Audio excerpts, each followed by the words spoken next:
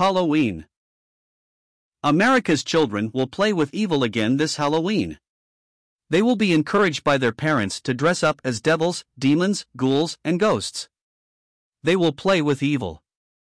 They will come home with shopping bags full of candy taken from strangers. I played the game. I had more loot gathered for Brooklyn apartment houses in 1950 than Blackbeard had gold. Playing with evil may seem innocent and non-habit forming, but take my advice, don't play with evil. Iran has been called part of an axis of evil.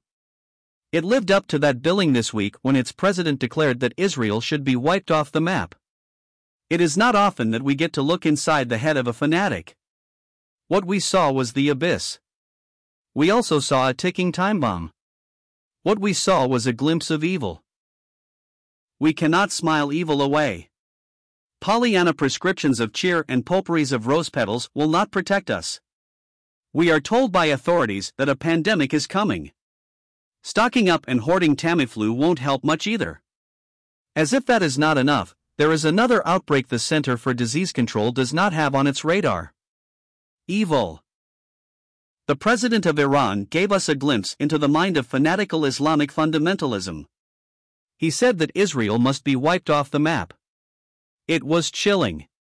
Many thought smallpox had been completely eradicated from this planet, but it still lives in test tubes and laboratories across the globe just waiting for someone to let it loose. Anti-Semitism is alive and well also. The idea of wiping Israel of the face of the earth is an old idea. Assyria tried it, Babylon tried it. Rome burned Jerusalem to the ground. Hitler used gas chambers and incinerators, but all have failed to destroy God's promise to Abraham. Rather than rebuilding Babylon and saving Iraq, ancient Babylon, or hoping democracy will save Iran, ancient Persia, we should be both kneeling in prayer for and standing in friendship with Israel.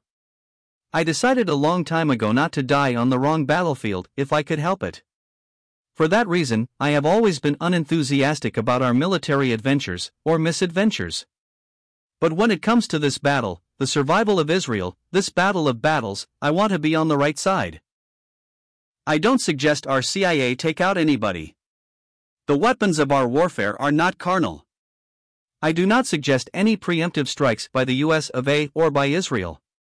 What I do suggest is that Christians stop playing games like politics or pretending there is a roadmap for Palestine, and playing with evil.